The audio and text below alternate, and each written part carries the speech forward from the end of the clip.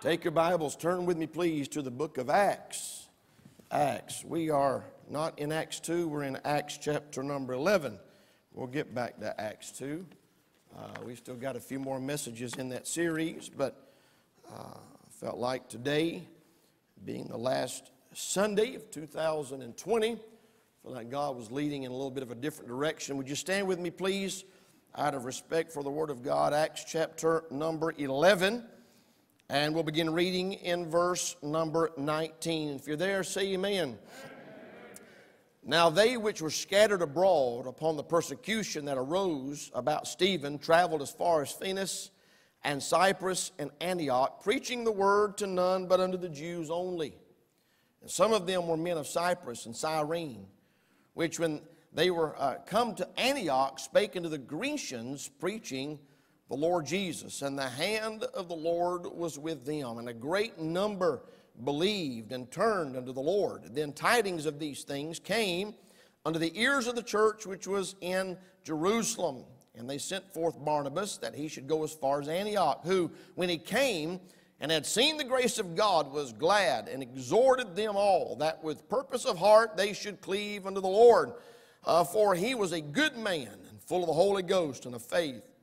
And much people was added unto the Lord. Then departed Barnabas to Tarsus for to seek Saul. And when he had found him, he brought him unto Antioch. And it came to pass that a whole year they assembled themselves with the church and taught much people. And the disciples were called Christians first in Antioch. Well, I love this passage of Scripture. I've preached from it many times down through my ministry. In fact, I've got a series in the bookstore that you could buy, at least three messages entitled, What is a Christian? Taken from these verses that we just read. But this morning, I want to focus on that thought in verse number 26. It came to pass that a whole year they assembled themselves with the church and taught much people. I want to preach on this thought, lessons learned in the last year. Lessons learned in the last year. Lord, help us this morning as we preach your word. May our hearts be stirred and challenged, and may you be glorified. Give us liberty and power to proclaim your word in Jesus' name. Amen. You can be seated. Thank you so much for standing. In this passage of Scripture that we've just read, God has begun an amazing work in the hearts of the Gentiles. We know that in the book of Acts, big things happen. In Acts chapter number 2, and the 3,000 people that got saved in Acts number 2, the Bible tells us they were Jews from all these different nations. But in the book of Acts, God began to expand and God began to reach out. And by the way, it wasn't a plan B for the Gentiles to be saved. That was part of the Great Commission, to go into all the world, preach the gospel to every creature. Jesus died on the cross, John 3:16, to save the whole world. So it wasn't a plan B. The Bible tells us in John 1, he came unto his own, and his own received him not. That didn't catch God by surprise. Amen? But throughout the book of Acts, we see the church at Jerusalem begin to be scattered. And as they were scattered, the gospel began to be spread abroad. And the Bible tells us that people begin to be saved all the way in these other cities. Before I get into the meat of the message, let me give you three things to kind of set the table for what happened in Antioch during this year in verse number 26. If you back up to verse number 19 and 20, you see their conviction. Verse 21, the Bible says that a great number of them believed. In verse number 21, the hand of the Lord was with them, and a great number believed. They heard the gospel, they heard the preaching of Jesus Christ, and the Holy Spirit began to work in their heart, and God began to take that preaching and begin to do a work in their heart, and they believed. And I believe that that has a direct connection to that passage of Scripture. Faith cometh by hearing, hearing by the Word of God. When they heard the gospel, when they heard the Word of God preached, God was with them, and a great number believed. Do you remember the day that you believed? Do you remember the day that somebody shared the gospel with you, and down deep in your heart you knew that that was the truth? You knew that that was what you needed. You knew that that's what you had been looking for. We see their conviction in verse 21. Then in verse number 21, we see their conversion. The Bible says a great number believed and turned unto the Lord. I like that word turn. Amen. That's a good Bible word. That word repent means to turn from, turn to. And there's a lot of people today don't like the word repentance. They preach that repentance is a works salvation. But these people turned unto the Lord, meaning they turned away from false idols. They turned away from their traditions. They turned away from their beliefs and their own ideas, and they turned unto the Lord. My dear friend's gone home to be with the Lord. Brother Lee Davis gave as good of a definition of repentance as I've ever heard in my life. He talked about a drowning man drowning out in the middle of the ocean, and somebody throwing a life preserver to him, and he grabs a hold of that life preserver. He said repentance is turning loose of what's not working and grabbing what's working. Boy, the more I think about that, the better I like it. There's a lot of people today grabbing onto a lot of things, and it's not working for them.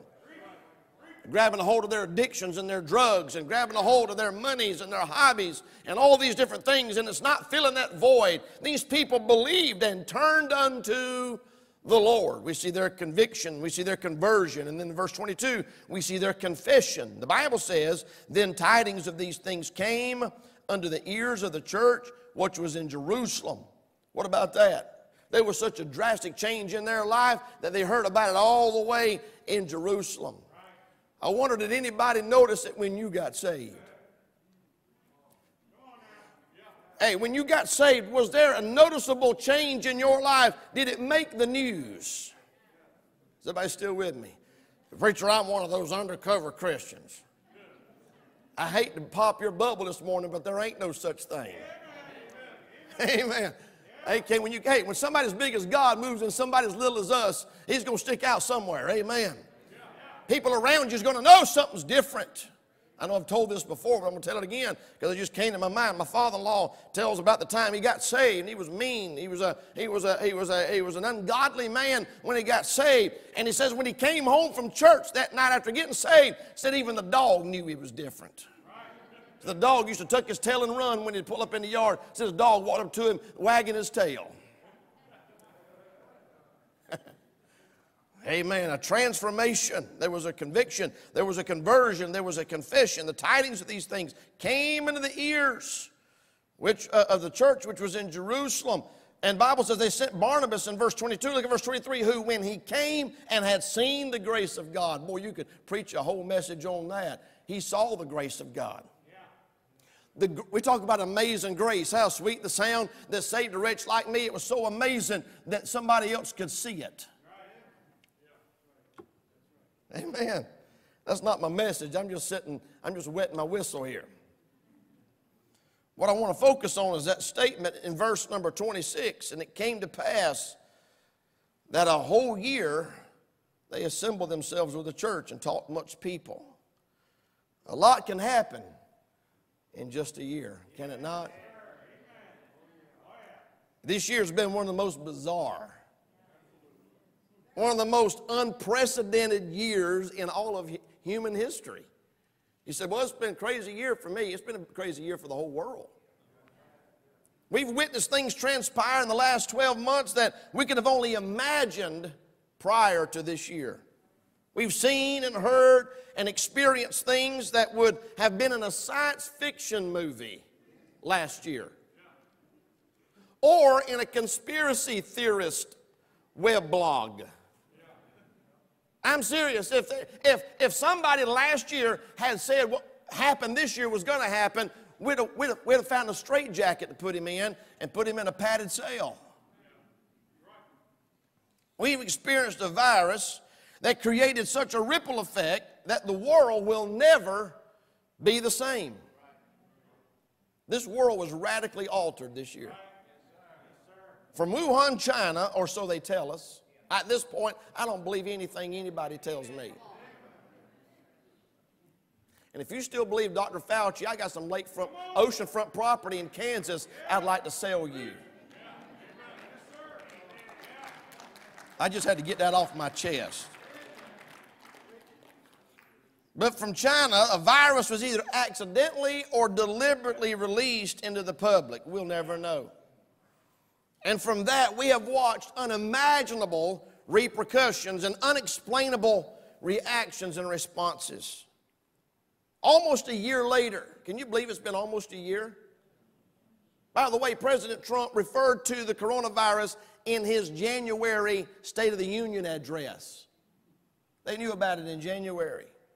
They were working on it in January. It didn't really start to affect us till the end of February and in March, but this has been almost a year since this thing came on us. And almost a year later, schools are still closed. Many businesses are still closed. Many churches are still closed. God help us. People are afraid to come out of their house. Fear and panic and anxiety has become normal everyday occurrences, so much so that if you are not afraid and you are not worried, you're labeled as uncaring, unloving, and dangerous. And if the virus wasn't enough to make the year one of the craziest years in our country's history, then there was the election. We watched a man that couldn't fill a phone booth supposedly get more votes than anybody in the history of this nation. We've had the most chaotic, abnormal, unrealistic, and unbelievable election disaster in our nation's history. One thing I can say, I learned a lot this past year. I learned a lot about a lot of things. I saw and heard things and experienced things that I'll never forget. Saw some things and heard some things I'd like to forget. In this story, back to our text, in this year that took place, the Bible says a whole year, they assembled themselves with the church. They saw and heard and experienced things that they never forgot. Things that drastically changed them. What a difference a year can make. I want to just give you three things that they learned in a year.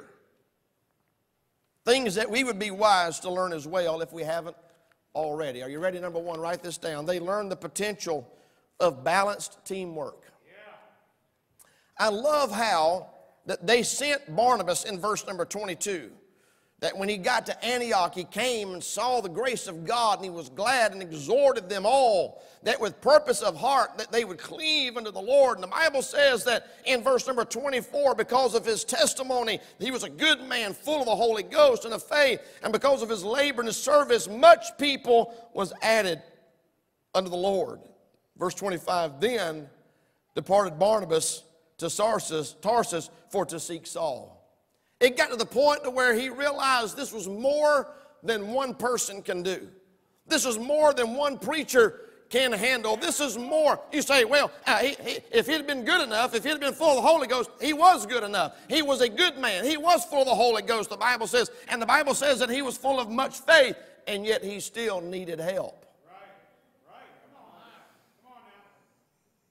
It was more than Barnabas could handle alone. He realized that he needed help to effectively minister to all these people that God was bringing into the church there at Antioch.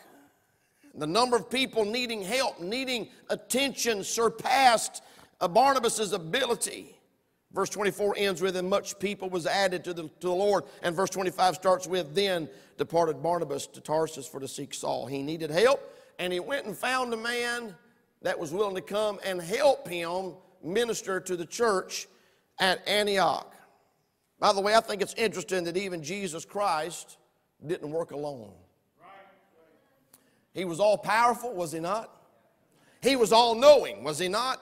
He was perfectly capable of ministering to each and every individual that crossed his path in a very specific and personal and permanent way, and yet Jesus Christ chose to have people helping him and laboring and serving alongside of him. One of our biggest mistakes is thinking we can handle it by ourselves when we can't. The Bible's clear. The more workers you have, the more you can get done. Boy, that's deep, isn't it? Ecclesiastes 4:9, two are better than one because they have a good reward for their labor. He sent them out by twos. He sent the disciples out by twos. When he called the 70, he sent them out by twos. Barnabas realized he needed help, and we could take a few minutes and bog down and look at the personality and the ministry of Barnabas. And he was a very gracious man. He was a godly man, a spirit-filled man, as we just read. but he was also a man that was tender-hearted and compassionate. He was one that would always go after the ones nobody else wanted. In fact, in the book of Acts, when Saul got saved, and all the rest of the church and the disciples were afraid of Saul because, he had wreaked so much havoc in the church and destroyed the churches and had gone into the homes of people, arresting and hailing them. The Bible tells us that Barnabas went and got Saul and brought him to the people and reminded them that God can change people. He was a gracious man, a loving man.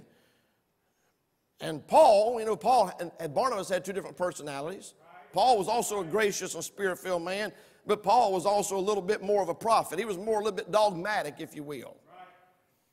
And yet I think it's amazing that God used these two men with two different personalities and two different ministry experiences and two different backgrounds, brought them together, and together they were able to accomplish an amazing work here at the church at Antioch. The more workers you have, the more you can get done. There's always a need for workers in the field. Y'all stopped amen, and now you're just grunting. Jesus said in Matthew 9, the harvest truly is plenteous, but the laborers are few. Pray ye therefore the Lord of the harvest that he will send forth laborers into his harvest. We know Jesus prayed about a lot of things and prayed for a lot of people, but as far as I can tell, this is the only prayer request he ever shared with his disciples, and it was a prayer request for more workers. What about that? This year, God has expanded our opportunities and enlarged our coasts here at Calvary Baptist Church. In the middle of a pandemic, in the middle of the whole world shutting down, and all of these things that we would look at and say, man, these are adverse things, God has used these things in an amazing way to give us greater reach and greater influence and greater impact. We've got people right now in the cornfields of Nebraska watching our services. We've got people in Kansas watching our services. We've got people right now in California that got up way before they normally would. It's a 3-hour time difference to watch our services here at Calvary Baptist Church and around the world. And I'm just giving you just a few examples. There's emails and text messages that I've got from people all over the United States that have been impacted by our church. And I'm just going to be honest with you right now. God has opened doors and expanded our horizons. Thank God for that.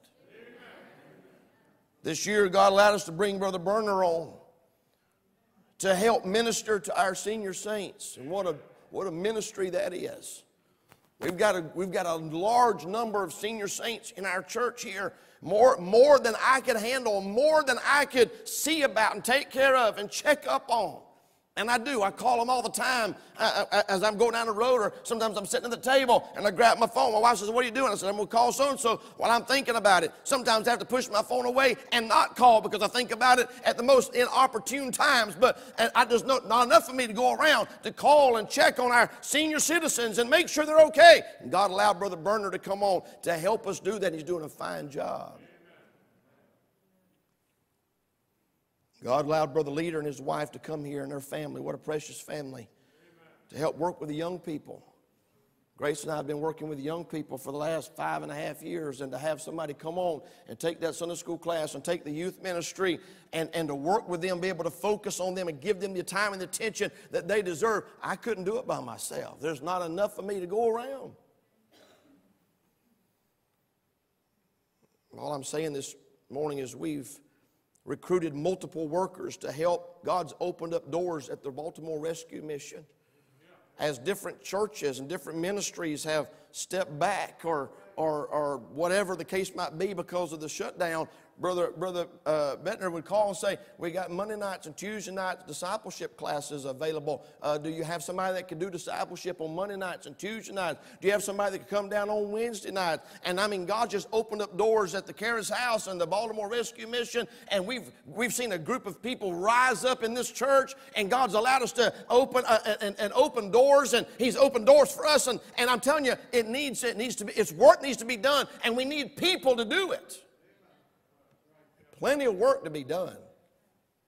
Now we're talking about going down and running buses down there on Sunday morning, trying to bus them up here. I need a few more people to get a CDL. Well, that went over like a lead balloon, didn't it?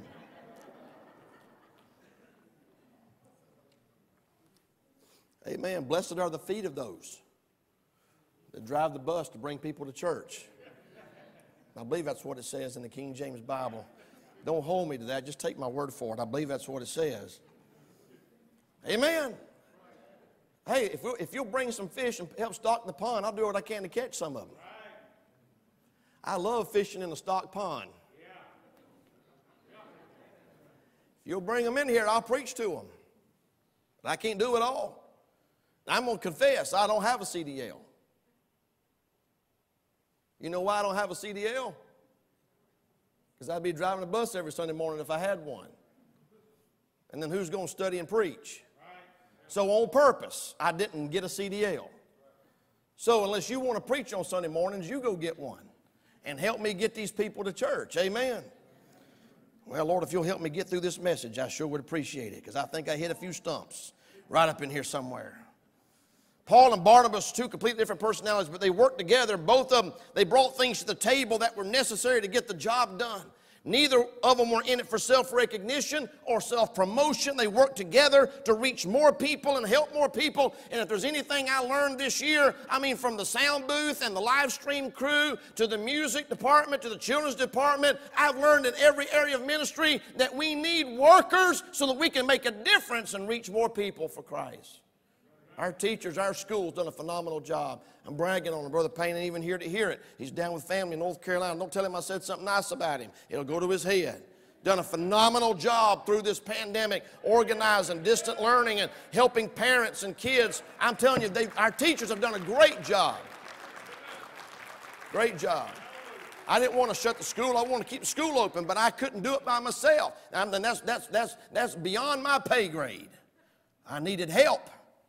One thing I learned this year, hope you learned this year, the potential of balanced teamwork. It's amazing. God will put all of us together and do amazing things for God's honor and glory. God did that here in Acts chapter number 11. We always need more workers, always need more helpers. We're planning on this coming year. I'll say more about it next Sunday. You don't want to miss next Sunday, Vision Sunday. We've got some things I want to lay out for you. But we're planning on trying our best to figure out how to utilize every person in this church for the ministry and the work of God. God didn't save you to sit you on a pew somewhere and wait for the rapture. Come on now. Please be back next Sunday to hear the rest of that. Not trying to scare you off. Trying to recruit you. Amen. Number 2, write this down. We see the priority of Bible teaching. Lessons learned in the last year, the potential of balanced teamwork. Secondly, the priority of Bible teaching. It cannot be stressed enough that teaching new converts the Bible, the Word of God, is absolutely essential. The Bible says in verse number 26, and when he had found him, he brought him unto Antioch, and it came to pass that a whole year they assembled themselves with the people of the church and taught much people. Jesus incorporated teaching and discipleship into what we call the Great Commission. Right. Amen. Get them saved, get them baptized, and then get them discipled. Right. Amen. That's what the Bible says, teaching them to observe all things whatsoever I've commanded you. Well, how are you going to teach them to observe all things until they've learned all things? Amen. There's a process by which that has to be done. The Great Commission is clear, and Barnabas and Paul were committed to the priority, the preeminence of Bible teaching. They didn't just go in there and conduct a 3-day conference. They didn't go in there and conduct a 2-week crash course in biblical Christianity. They assembled with the church for a whole year. And we don't have to worry about what they taught them. We know what they taught them. Verse number 19, look at it, says that these people were products of someone preaching the Word. Is that what your Bible says? They preached the Word. Is that what your Bible says? Yeah. And then you get down to verse number 20, these people were products of somebody preaching the Lord Jesus. They were preaching the Word in verse 19. They were preaching the Lord Jesus in verse number 20. And then Barnabas showed up in verse 23. And the Bible says that he exhorted them that they should cleave unto the Lord. So what had they been taught up to this point? They had been taught the Word of God. They had been taught the Lord Jesus Christ. And they had been taught to have a relationship with God. Cleaving to the Lord. They had been taught and admonished and exhorted to get as close to God as they possibly could. We've been talking behind the scenes about starting back up the Bible Institute. Help me pray about that, will you? Had a Bible college in South Africa for a number of years, trained our replacement, a young man that we ordained and put in the church when we left. Then we had a Bible Institute down in South Carolina for a number of years and trained our laymen and preachers in the church. And we came here, and a year or so ago, we experimented with it. We had it for about a semester. It didn't seem like there was a lot of interest, and because of the lot of work and the effort that goes into it, we just kind of put a pin in it, but it's come back up, and we're just praying about it. If it's God's will, we will. If it's God's will, we won't. But I can tell you this right now. It'll be one of the most unorthodox Bible institutes you've ever heard of. Because a lot of the Bible institutes that are out there today, I wouldn't give you a used dip of snuff for what they're teaching. I'm completely blown away at how people come across the stage and get a diploma and not know any more about God than what they know. And not have any better of a relationship with Jesus Christ than what they have. And they have a lot of head knowledge. They put a lot of wrinkles in the gray matter of their brain, but they didn't really get to the place to where they could get their hand on something that would help them make a difference for the kingdom of God. Ever learning, never able to come to the knowledge of the truth. One thing the ministry's taught me is that we need to get back to just basic Bible discipleship of new converts. And we're going to talk more about that next Sunday. You don't want to miss this. God's done a work in my heart. God's done some things, and we're going to have a different emphasis this coming year than we've had this past year. But I believe that nothing that God has taught me in the last year, He's taught me that the reason why our church, I believe, was able to survive the last year and be able to come through stronger than ever before is because there had been an emphasis on the teaching of the Word of God. And you're here today because you were rooted in Christ. You were rooted in Christ. Amen. Not in a man, not in a movement, not in a church, but you were rooted in Christ. That's why you're still here. Amen. We've had a few people fall through the cracks, and our heart breaks for them. The devil's got a few people out of church. We're after them hard as we can. But I'm going to tell you why they're not here this morning is because they weren't properly discipled, and they were not rooted in Christ. We need to make that a priority. Amen. I said we need to make that a priority. I need you to help me. I need you to help me. We'll lay it all out, Lord willing, over the next few weeks. But the teaching that was done during this year was the same teaching that got them saved. They taught them the Word. They taught them Jesus Christ. Paul was a firm believer in discipleship. In Acts chapter 14, just a couple chapters over, in verse 21, the Bible says, when they had preached the gospel to that city and had taught many, they returned again to Lystra. Everywhere Paul went, he didn't just preach the gospel, but he did some intense discipleship. And churches were popping up everywhere Paul preached as a product of their salvation experience, and they're being taught and grounded in the fundamentals of the Word of God. Verse 22 of Acts 14 says that he was confirming the souls of the disciples and exhorting them to continue in the faith. Paul was a firm believer in discipleship. In fact, in Acts chapter number 20 and verse number 20, as Paul left the Ephesian elders, he said to them a statement that every pastor should be able to say to his church if he's been there for any length of time. He said this in Acts 20:20. Paul said, I kept back nothing that was profitable unto you, but have showed you and have taught you publicly and from house to house. Paul said, I didn't just teach you when we were all together in the church, but I would go to your home and sit down with you. And I just want to let you know I'm leaving here, but I have taught you every possible thing that I possibly could to help you survive and succeed as a Christian. And by the way, you're going to need more than what you get at church on Sunday morning, Sunday night, and Wednesday night. Amen. You need to be discipled and grounded in the Word of God.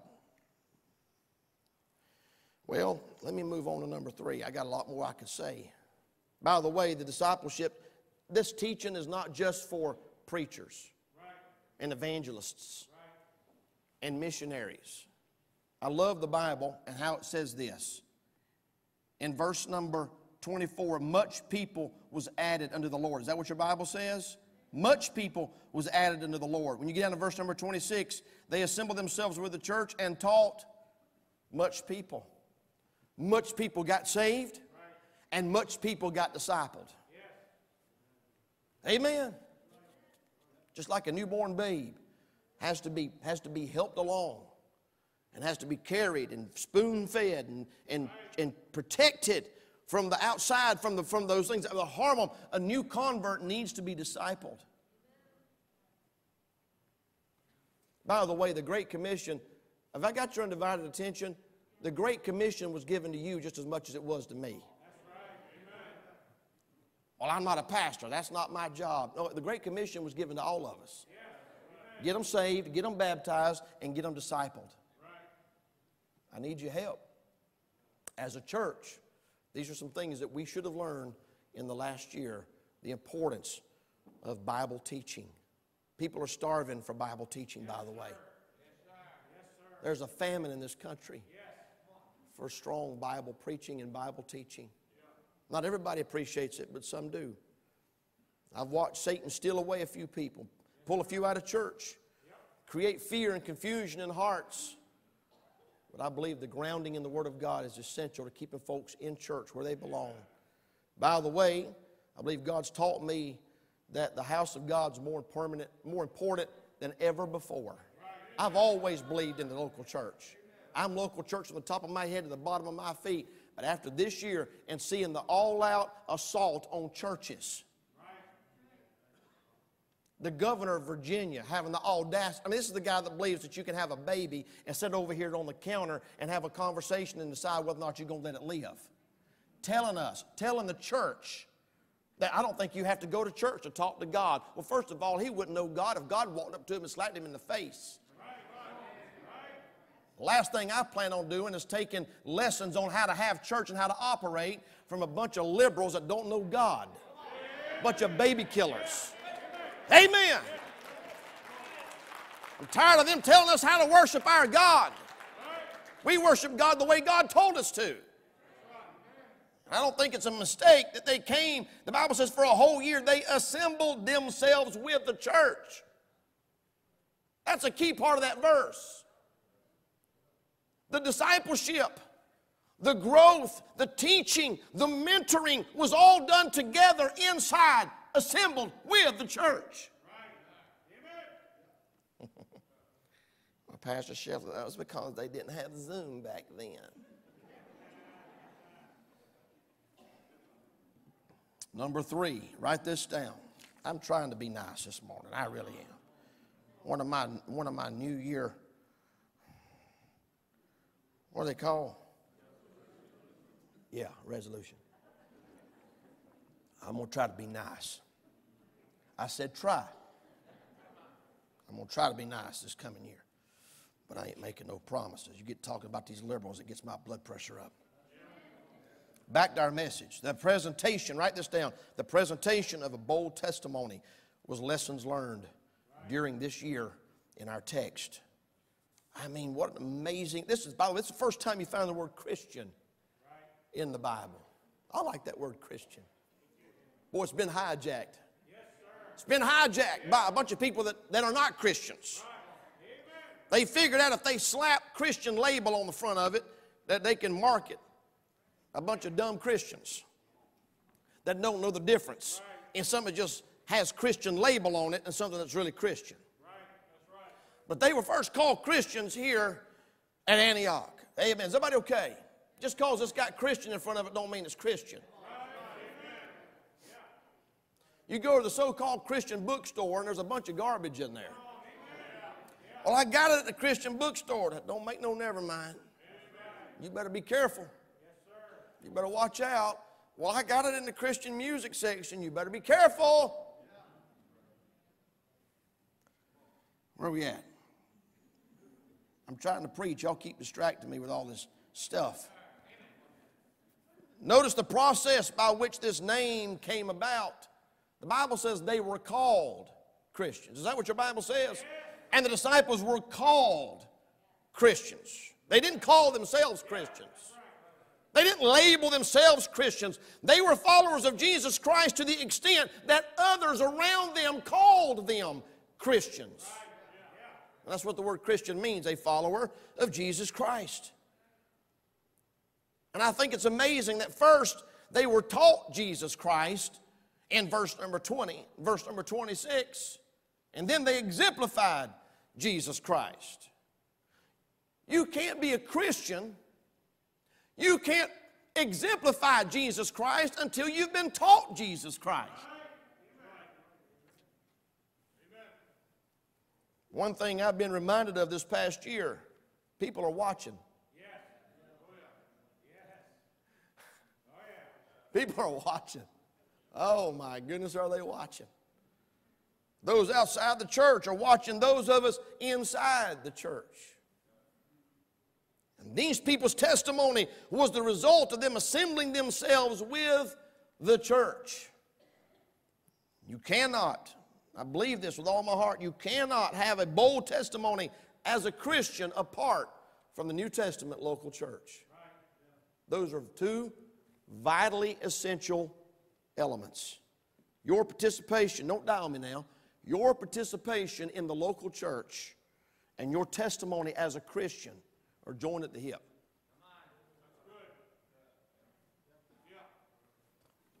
They assemble themselves with the church.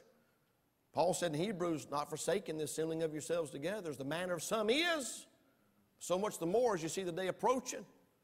You want to be a strong Christian? You need to find a good, strong church and get plugged in. And you're in one, by the way. In case you hadn't figured that out, we'll help you with that. As we close out another year, can folks look at you and call you a Christian? What you're doing and how you act and the way you talk and the way you live, does it cause people around you to label you a Christian? If you were arrested today for being a Christian, is there enough evidence to convict you? Come on now. If they were to make being a Christian illegal, which they will before it's over with. Oh, yes, sir. Yes, sir. Oh, yeah. It's almost, I mean, it's illegal now to just have common sense.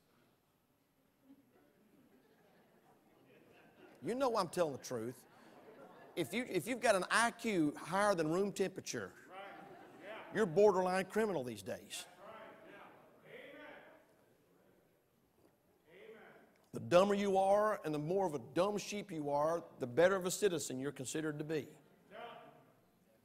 There will come a day when being a Christian is illegal. I wonder if they were to conduct an investigation of your life, go through your house, your home, your vehicle, go through your phone, your computer. Is there enough evidence that you're a Christian to convict you?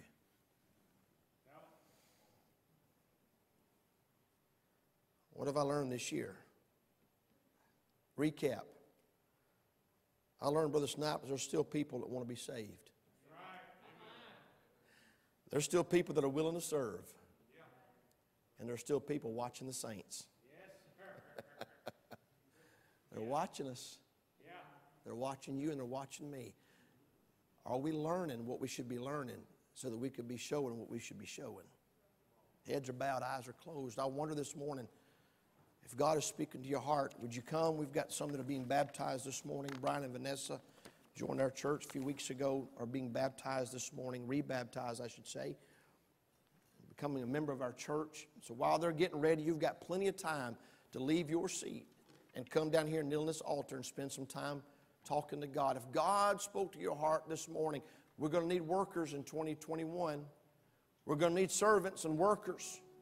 We're going to need folks that'll step up to the plate and say, preacher, what can I do to help disciple new converts? Get folks saved, get them grounded, get them discipled in the Word of God. Let me ask you a question. Are you a Christian? I'm not asking you if you call yourself a Christian. I mean, are you really a Christian? Do those around you call you a Christian? There may be somebody here this morning and say, Pastor Shiflin, I'm not sure if I died right now that I'd go to heaven. I can't say for certain. that I know where I'm going to spend eternity, and I would appreciate it if you would remember me in prayer. Would you be honest enough this morning to just slip your hand up? Preacher, pray for me. I'm not sure if I died right now, I'd go to heaven, and I want you to pray for me. I see that hand. God bless you. Anybody else?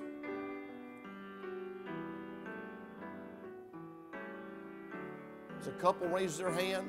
We wouldn't embarrass you for nothing in this world. We just want to help you this morning. It'd be our honor to take a Bible and help you get that settled, get that figured out today. These things have I written unto you that you may know that you have eternal life.